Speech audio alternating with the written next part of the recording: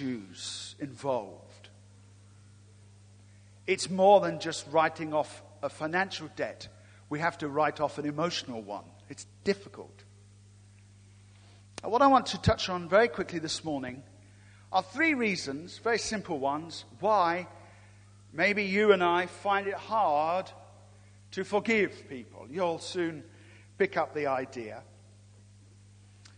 Here's the first. Waiting for an apology. Do you know, that person in your life that has offended you, do you know, if they were to come and apologize to you,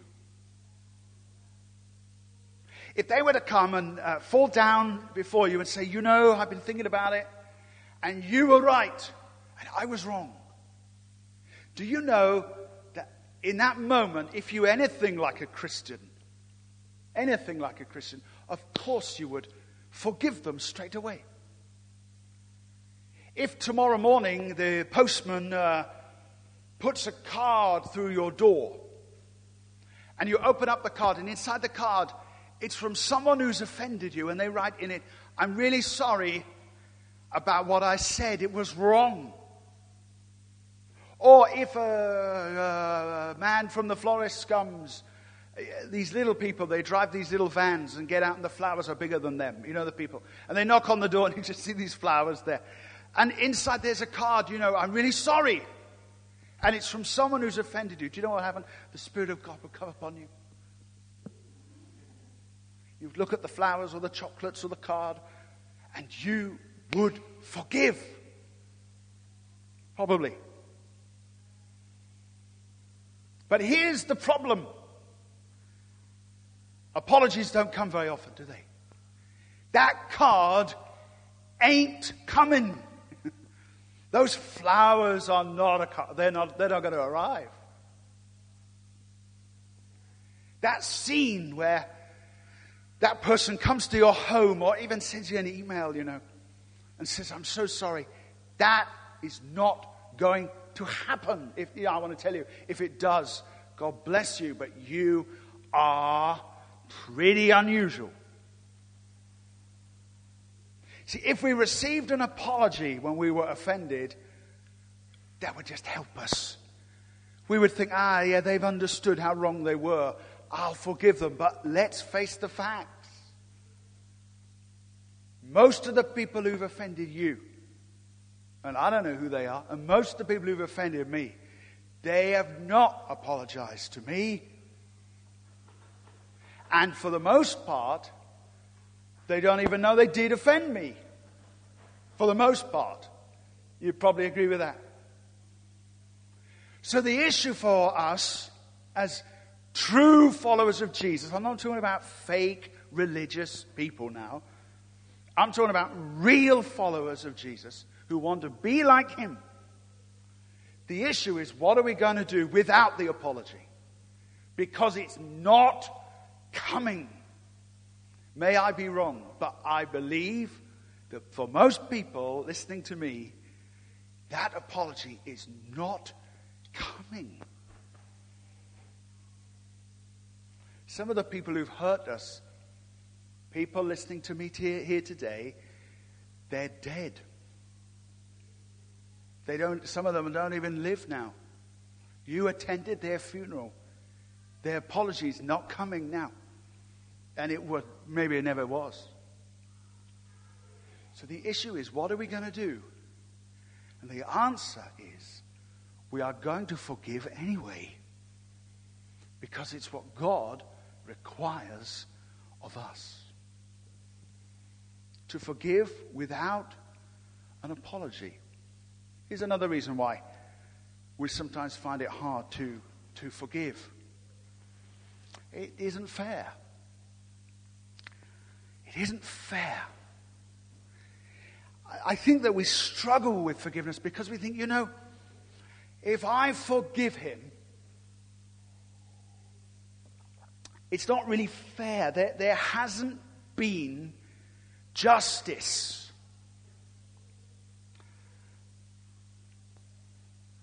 And there must be justice. Well, there isn't always justice down here on planet Earth.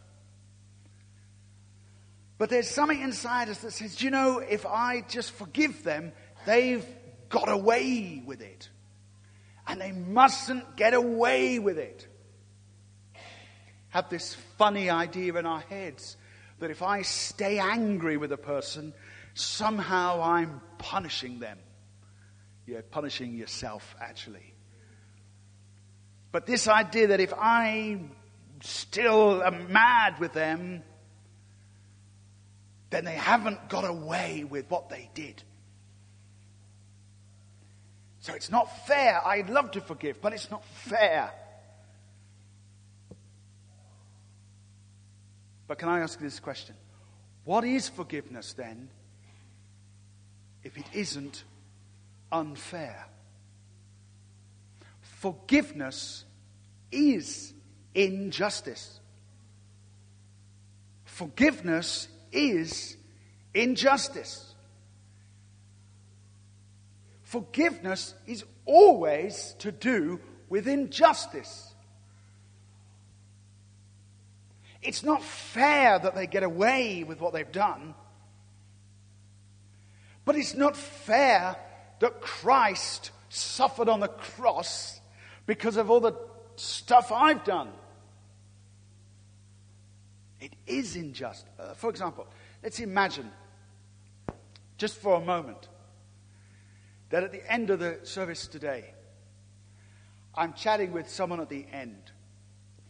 And they say to me, I'm so sorry, I just need to do this.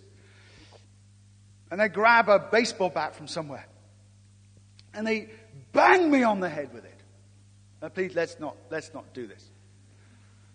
But let's imagine that someone just whacks me on the head. I really didn't like that. And they whack me on the head. And then suddenly they get convicted by the Holy Spirit. If only that had happened a moment before. But they get convicted. They drop the bat. And they throw their arms around me and say, I'm so sorry. Well, I don't know why I did that. The devil made me. I don't know why I did that. Please, will you forgive me? Do you know what I would say? Of course I do. Let's go down to Brooks, Jane. I would say, I forgive you. Even if they didn't say they were sorry, I would forgive them. But let's imagine they apologize. I would forgive them, but I would go home with a bad head. I would take the punishment onto myself. Jesus Christ is asking us to do what he has done, you see. He suffered for us. He took the blame for us. He paid the debt for us. And he says to us, now I want you to go do the same. I have forgiven you millions of pounds. So don't go around grabbing people and saying, you owe me a £5.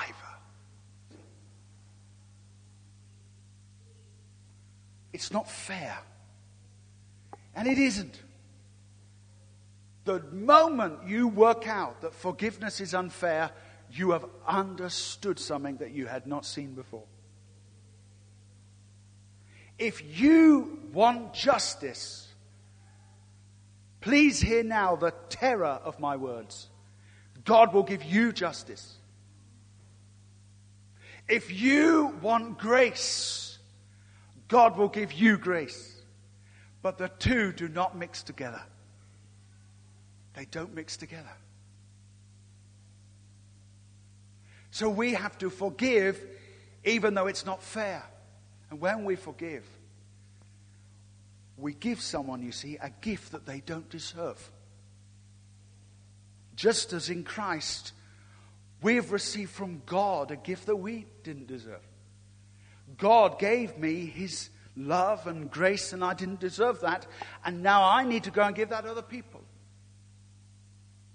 I receive from him an undeserved gift, and I must give it as well to others. Whatever they've done.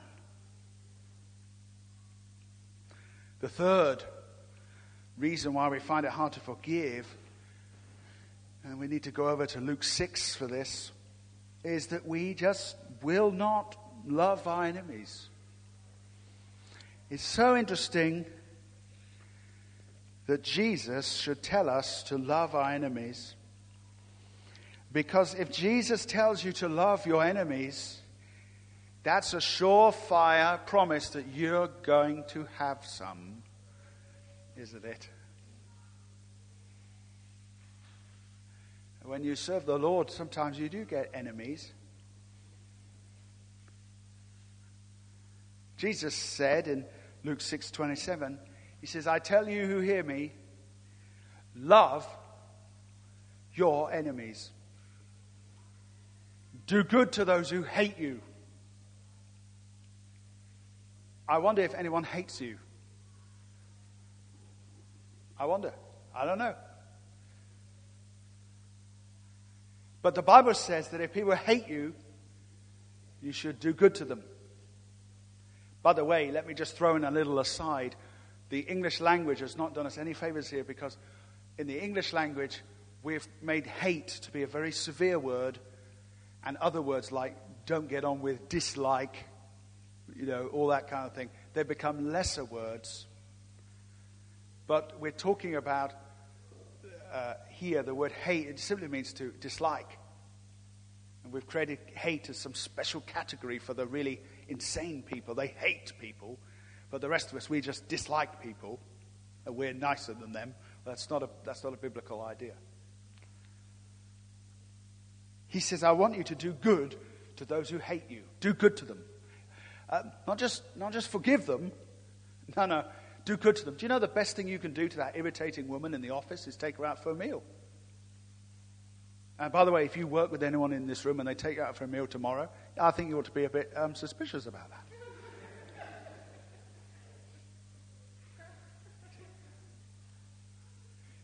You're supposed to do good to people who don't like you. Not just put up with them.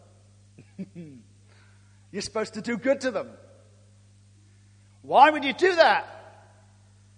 Because it's the Word of God. And because it sets you free, you see. You say, well, I'm not doing that. Well, then you're not a Christian then. But if you're going to follow Jesus, this is what you're going to do. By the way, if anyone takes me out for a meal this week, I'll be a bit suspicious about that. Verse 28, bless those who curse you. Similar idea. And here we have, pray for those who ill-treat you. I think the King James Version said, spitefully use you. Pray for people who spitefully use you. Do you know, I don't think the Bible here means pray against them. Pray that they'll see the error of their ways. Well, maybe that's sometimes a good idea. But in the context, it means to pray blessing on them. I've been hurt and abused and I've been battered around, but I'm going to pray the blessing of God on those people, and I'm going to do good to them. And doing good to them has probably got something to do with your money. You see, now we don't like this stuff. Why do you think you need to be full of the Holy Ghost to speak in tongues? You need to be full of the Holy Ghost to do some of these things. A man full of the Spirit, a woman full of the Spirit can do these things. Thank God for all the other things. But this is why we need God in us. Can you say amen? This is why we need God in us. To do this. Now, I think there's some issues that we can touch on. When you forgive someone,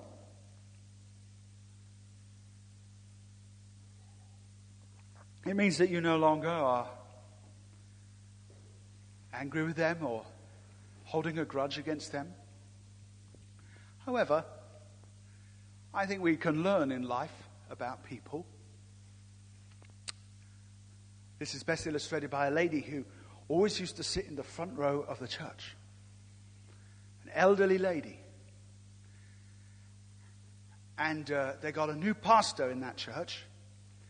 And instead of preaching nice and properly, from behind the pulpit, he used to march around the front like these modern pastors do. And he was boldly going up and down like this, the front. And he was a big guy. And this little old lady, she'd always sat on the front row because it helped her to hear.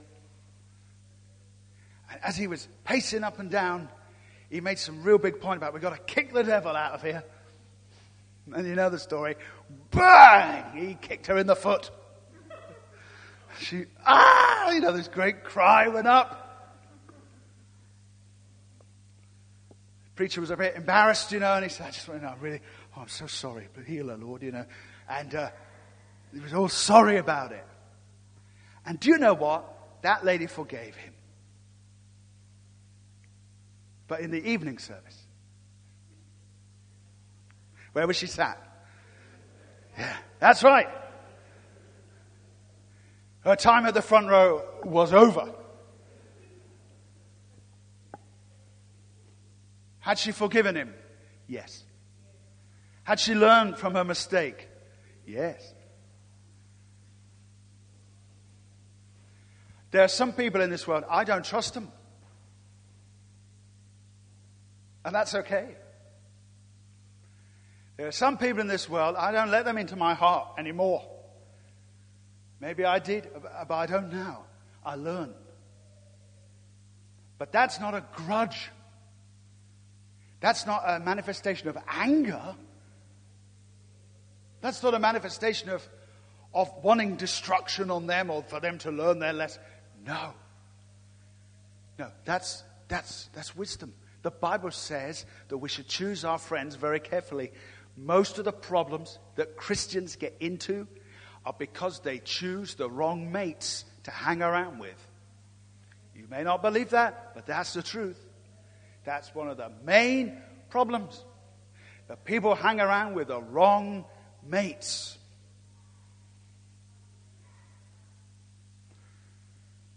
Bad company corrupts good character. The Bible says he who walks with the wise grows wise, but a companion of fools suffers harm. So with some people, I'm on the back row. I'm not on the front row with them. I'm on the back row with them.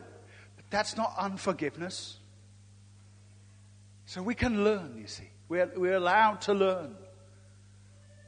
We're allowed to choose our people in our life very carefully. And I do, and I urge you to do the same.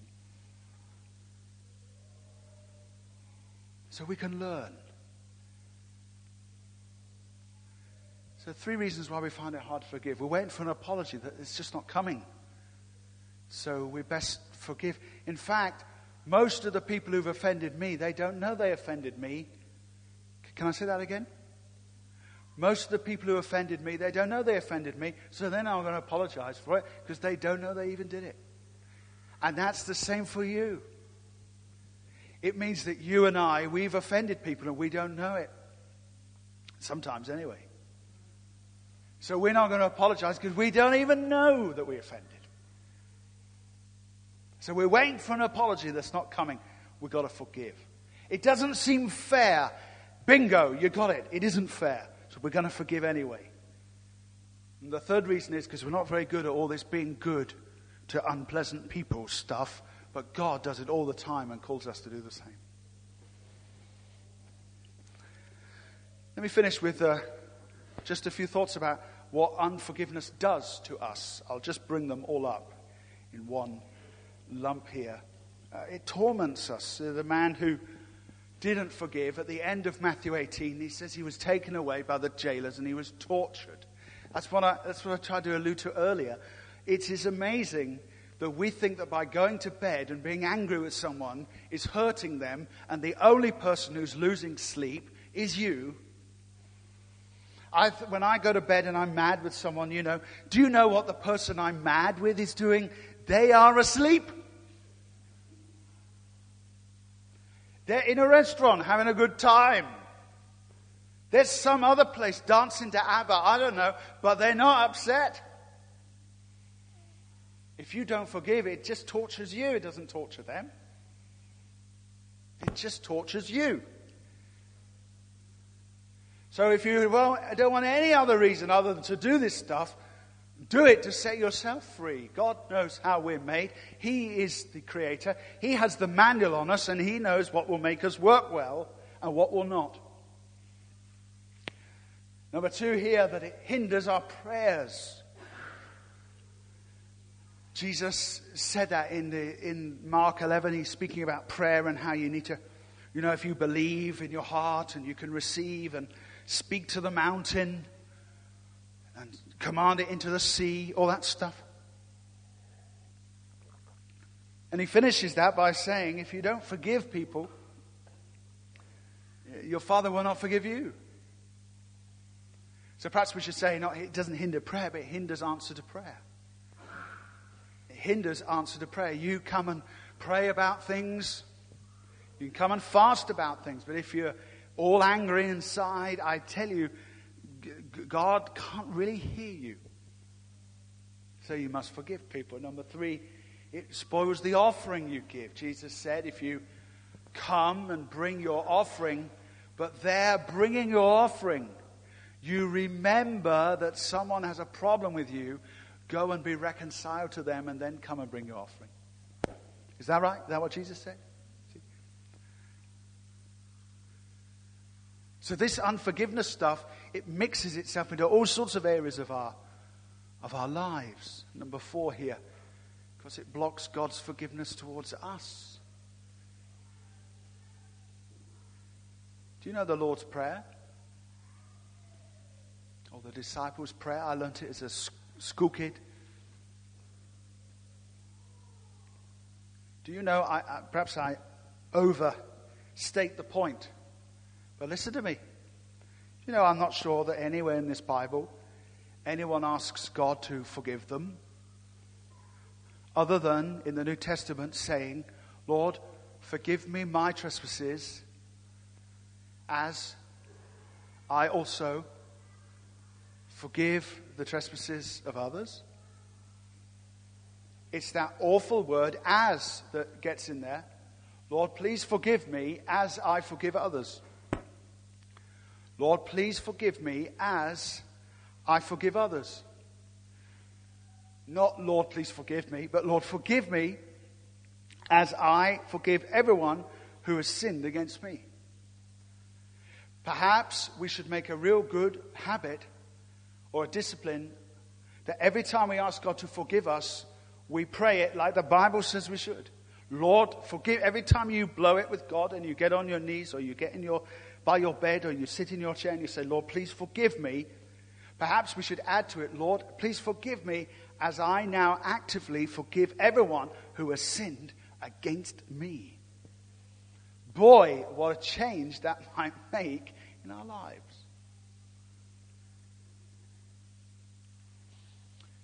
Let me finish with a thought.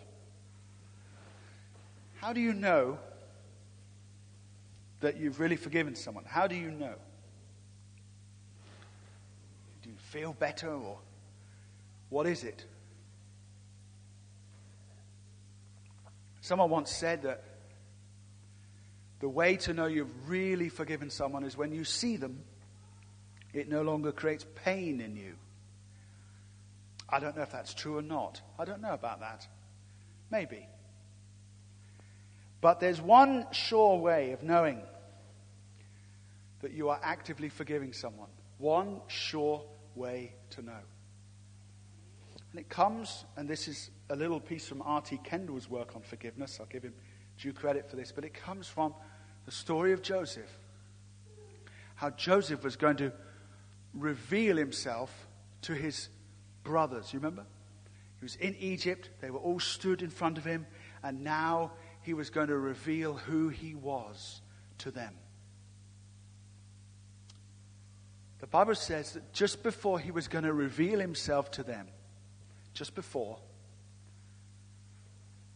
he made all the Egyptians go out the room. Something that was going to happen, it was going to be a secret.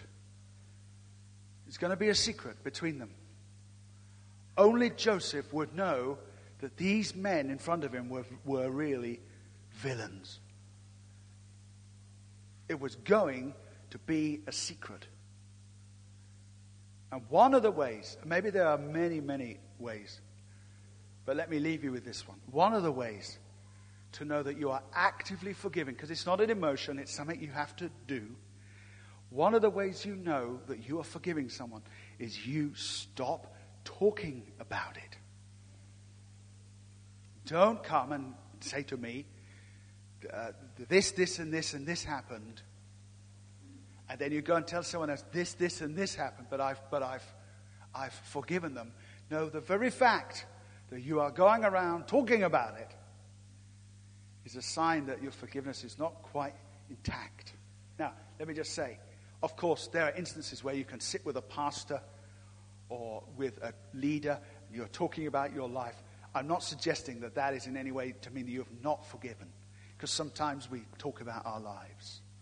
But I'm talking about that more gossip-orientated stuff of telling everyone what went on and what's happened and all this. I tell you, there is no forgiveness happening there. When we forgive, we keep a secret of the matter. I found that to be a very helpful guide to help me.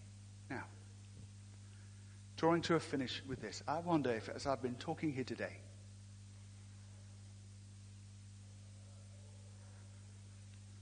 and those who listen to me